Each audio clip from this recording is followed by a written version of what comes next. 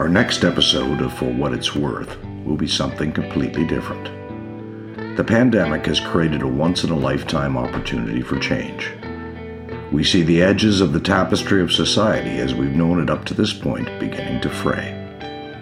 Much of what we considered normal will cease to exist. Change is being driven by necessity rather than simply by choice.